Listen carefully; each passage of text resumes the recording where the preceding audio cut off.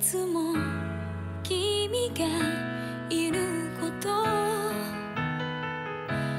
どんな時も Hey everyone, and welcome to another Con Artist podcast. This time we'll be talking about Fruits Basket, which was our rolling review. I'm Scott, and I'm joined by Sue, Hey there. Brendan, Hello. and Dan. Yo. So I'm just going to roll right in here and give sort of the brief thing, right? Fruits Basket is sort of pure shoujo anime about a girl who loses her house or doesn't want to live in her house and ends up living with two romantic options in their amazing house. But it turns out they have a curse where they turn into the animals of the zodiac if they become excited or are hugged by someone from the opposite gender. And then after that, it's just basically shoujo action. So I'm just going to start right off and say I'm so happy that Fruits Basket, which I loved from back in the day, got a remake, and also that remake is so great. Like pure shoujo like this is fairly rare, especially as it seems like every genre has to take elements from like whatever else is popular at the time or parody it. But this one stays the course and it benefits from it. What do you guys think? It's an interesting blast from the past, as far as like back when like this genre hadn't been like done to death yet. I think it's very sparkly. Like I said to Scott, and I don't know if I said it in one of my reviews, like I haven't seen something this shoujo in a really long time. And we have a good mix actually, because I know Dan, you don't remember it well, but you've at least seen the old one. Scott, you've seen the old one, and Brendan, you and I were the newbies to this. Right. So yeah, I don't want to spoil too much, but it was very pleasant, and I really enjoyed. Oh, good. Yeah, like, I mean, really, of course, a show like this is carried by its characters, and they are generally wonderful. Like, Toru, the main character, is wonderful. Her friends are just the best. They are. I want everyone to be happy, basically. I mean, other than the people who are the antagonists, but maybe Toru can even find it to make them happy, too. Does an amazing job of getting you to care about all these people. Especially Kyo, who's best boy. That really blew my mind. Like, in the beginning, I was sort of like, it's all the shoujo forever. And then, midway, it just snuck up on me. Like, after a while, I was just like, oh, all you poor people. Hugs everywhere, all the hugs. Except the dudes, because I'll turn you into animals, but I'm hugging you anyway. It's certainly a tragic backstory marathon for these people. Why is your family so terrible? Universal. That's true, right? It's just Universal. a microcosm of just Grandpa's all of amazing. Yes. I mean, The rest of them are terrible. Oh, you mean like the Soma family? Oh, yes. yeah. That's what I mean. Like the Soma family as an entity that lives in their, hidden compound for this reason or whatever. Like it's just They're a terrible. for the purpose, like in a meta sense of like, writing all the character backstories is just like the way that their curse is perceived by like their literal family is just it's just awful. It is pretty bad. I was pretty surprised, yeah. And I like, though, that for the most part, the trauma they're suffering is all fairly rooted in realism. It's like it's bullying, it's feeling ugly, it's being outcast, it's having these expectations placed on you. Right, that you are so terrified to meet. It's, being unable to express your emotions. Like, it's all things that you could relate to. It's not extreme melodrama. Yeah, it's not like someone comes out and says, I like none. Yeah, you're right. None of their problems were unrealistic, I guess. Like Hana's is probably the most so, but even like you could use the fact that she has these weird abilities as just a stand-in for like being outcast for some other reason. Mm-hmm. Yeah, we still haven't figured out what reacts. Akito's deal is. I mean, he's the big mystery of the show, right? And even in the Fruits Basket's original run, they hadn't really gotten to him yet, so he didn't have much of a presence. I mean, people who've read the manga probably know what's up, but I don't. Yeah. So. Yeah, so I think the show I'm enjoying the lead up. Really, revolves around Toru meeting all these different people in the Zodiac, curse ring, and learning a little bit about them. And yeah, I I have almost nothing bad to say. Like, I'm a little shocked. It was kind of surprising. I think the big moment for me was I didn't really care for Toru in the beginning. If you guys read my early episode, I think I was 4. I was like, okay. Like, I'm glad you smacked Kyo in the face with your bag, because otherwise, like, you are like an angel on earth, child. You're too nice. You're too soft. You're too, like everything, a Japanese man wants a girl to be. She's a muffin. She's a muffin in human form. She's a delicate muffin. And then I think I had the 4s and you had the other even ones. Yeah. So that would have been like 2. Yeah. So I was just like, I don't know about you.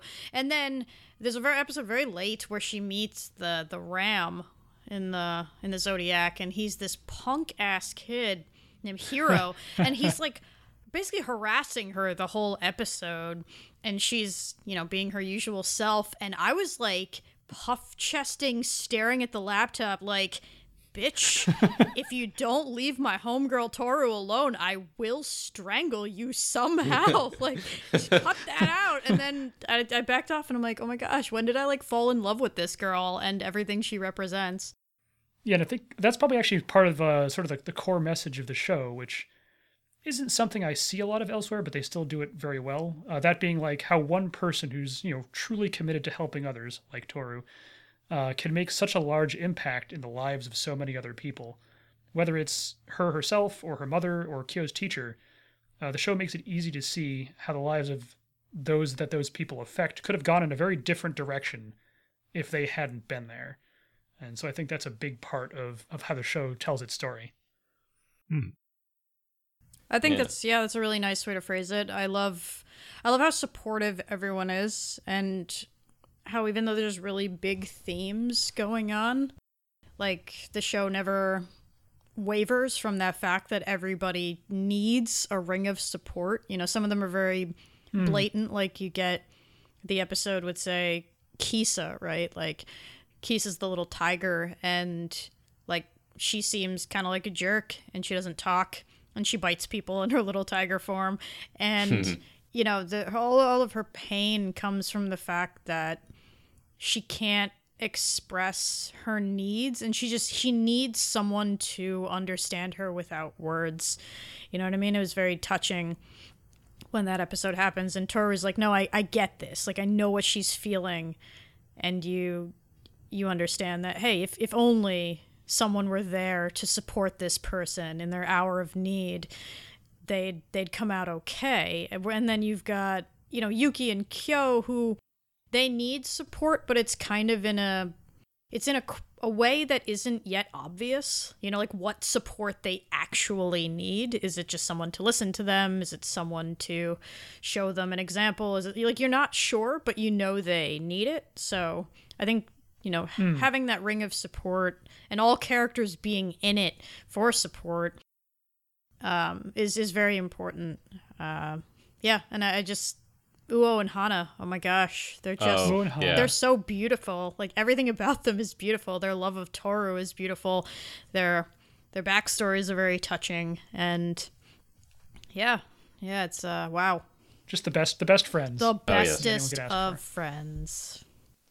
Yeah, up until this point, at least, the first half of the show had been much more focused on the first half of this season, I should say, has been much more focused on Toru and on the members of the Soma family. So in the back half of this season, we got to see like 2 episodes each focused on Uo and Hana, and they are definitely some of the best episodes of this part of the season. Like, all of the whole show is definitely good, but anytime we get to focus more on those two and how they relate to Toru, because they're the ones who have been friends with her the longest, is just so heartwarming and so endearing. It's nice watching her, sort of help out or just sort of be there for the Soma family, but it really, whenever they move it back and look at her long-lasting friendships, the people that she's known for, at this point, multiple years, I just feel like that's when the show is at its strongest, because they do understand those bonds that people need, and the ones that people form, especially in cases where you've gone through something awful or something tragic or otherwise scarring. And those were, hands down my favorite episodes. Ironically, I almost feel like the low point of the show was the wrap up to the Uo arc with the 3 would-be delinquents. Oh my goodness, those 3, yeah. Those 3 were a little bit out of left field, I will agree. Yeah, that they're almost not part of it. Like they're in the present while we're telling her backstory to sort of offer a counterpoint, like how much she's grown as a person. But were they really necessary? Probably not. No, but no, they were fun, and I think the cast in general is all very endearing. There's a couple of members of the Soma family that I could do without, mostly the snake and the monkey. And more Dogman, you're not a big Shigure. I am not. I am Shigure. also not a fan of Shigure, but he at least serves a purpose of being sort of a quasi antagonist. But his just blatant disregard for the feelings and safety of other people really gets on my nerves sometimes. Like, it's all treated as like, oh, haha, this is a prank or a joke or whatever, but he nearly drove a woman to suicide, and again, it was played off as a gag. Yeah, that might be the weakest part of the show. It's like that sort of thing he has with his editor in general, and that one episode specifically, where the comedy, which is normally very good, like you're supposed to be laughing at these 2 characters threatening suicide, and you're like, no, not that hilarious. It really stretches what I'm willing to laugh at here, guys, and I believe you can make good comedy out of just about anything, but this was not the subject matter for you guys to tackle, especially considering, some of the other, traumatic experiences that various characters have gone through in this show. And even that, those sequences seem like they vary a little bit by episode. Because I know one of my episodes, I remember thinking, oh, this wasn't so bad. Because, he's actually got the thing done. And, that after it, something happens to it, he gets right back on that horse and is riding it, throughout the rest of the episode to try to finish it up. But then there's other episodes where he's just like, hey, this isn't done, and it's not going to get done anytime soon. Deal with it, yeah. His level of jerkishness seems to vary, I guess. This is what happens when you come from a wealthy family, so you can spend all of your time writing, and you realize that, oh wait, it's not my paycheck that depends on all of this; it's everybody else's. And a good person, although, you know what, Dan? A good person might might reflect on that. Go ahead. That's true. I like the snake, so too bad. He is fascinating, if nothing else. I will agree on that. Yes, it would be nice to see him make up with Yuki, but also his I'm not sure what to call it exactly, but his overbearing personality is, I think, funny to watch. Well, I think he's almost necessary sometimes, just because there's mega gloom in the kind of the setting, and then he shows up and he's just like, oh my gosh, it's me, and you're like, thank goodness you're here. This was getting Everyone kind should of love me. This was getting kind of downery. Thank goodness you're here to liven up the scene. So he is aggressively happy about everything. Yeah, and his over the topness, I think, is played. It's played well. So I don't hate him immensely, especially after they introduced the monkey, who I was with you on that one, Dan. Oh no, that was bad.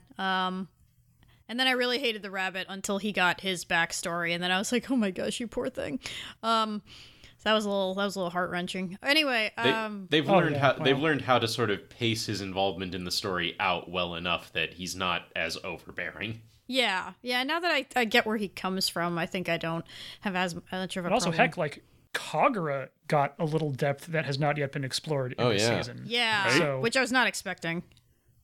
Yeah. Because at first I think we were all discussing offline that I want there to be a male character that just on command hugs Kagura so she turns back into a boar, because by surprise, just hey, you sneak up on Kagura and hug her so she becomes a boar, because I think she's so cute when she's a boar. She's like this little cuddly piggy, and she gets she gets mad, but Kagura herself is I thought was one of the worst characters, and now I'm like, oh, she's pretty overbearing. But yeah, there's something coming. She has things too. Yeah, she's got things. There is a going on. reason behind everyone's various malfunctions, and for the most part, they've played out very well. It's just that, in her case at least, that's her entire character. Well, so far. So far. I mean, all in all, yeah, no, the series has been, very well paced, kind of a nice balance of, more, small little stories, either surrounding, their life in high school, but more often about their interactions sort of outside of that. The school setting is really purely there to just, be a background element. You're not, you're not saving the club from being, you're not saving the club from being disintegrated at the end of the semester. You're not, trying to put together the, the cultural festival. Like those things, like elements of those pop in, but it's almost entirely side stuff. It's all about the characters, and the show knows where that is where its strength lies, as we talked about those relationships. Because they're teenagers, that's where you go. Exactly. During the day. Yeah, if there was just one thing I could request, it would be more Prince Yuki fan club. They are Those hilarious. I love watching them. I mean, They they're are sort hilarious. they're sort of the classic trio from that time period. You don't see them as often nowadays. You don't see them The anymore. leader and then left girl and right girl. Thank you, Nuku Nuku. Yeah, right? Yeah. Was it yes, like Chisei-san is the best or whatever It's they like say? it's whatever Chie-san says is correct. But their names are actually Mikiko and Hidariko. Oh, that's adorable. Yeah, left girl, right girl. Oh boy. The one thing I want to touch on just quick is I'm endlessly shocked at the dark stuff the show tosses in. Like, I think with shoujo, the darkest it ever gets is like unrequited love. Like if you go back to that time period, that's the roughest stuff. Because if you wanted to get real dark, like you gotta level up to Jose. So I was really, really shocked. Like the episode where they give you a flashback to Toru losing her mom, like there's just a shot of like blood streaked all over the sidewalk and Toru like crying over her corpse that's under a sheet. It's heartbreaking. Like absolutely heartbreaking.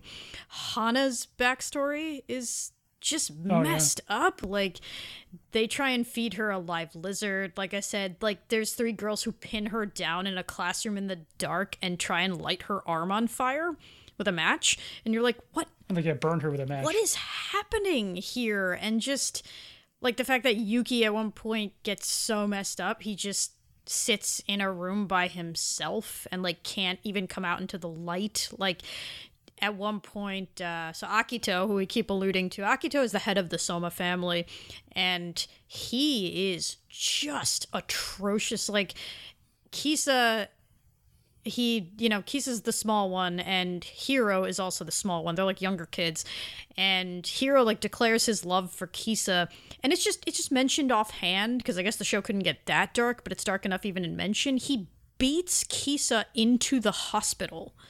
What the heck, guys? That's high degrees of darkness, like in the undercurrent of this show. And it's all like weaved together really nicely. It never feels like I said, like super overly dramatic. A jarring yeah. tone shift. Yeah, it throws it in there and it's like, no, we're the real deal, Like I said with what's his face? Momo's backstory where his mother can't handle the fact that, she's given birth to one of the cursed kids. And so she attempts to, like, stab her uterus with a pair of scissors. Like, she ends up going into the hospital because she tries to, like, slice her own midsection out. And, oh, gosh, like, it's rough. It's rough stuff. So, and then they can wrap back around and give you, like, the warm cuddles episodes. So, man... They play emotion out really beautifully, and they swing from one end to the other with a lot of grace. So, yeah, I was not expecting that, so. and the show does it fantastically. Agreed. So, hi. All right, so watch the show. So season 1's over. Season 2's coming out eventually. Y'all should watch it. Definitely.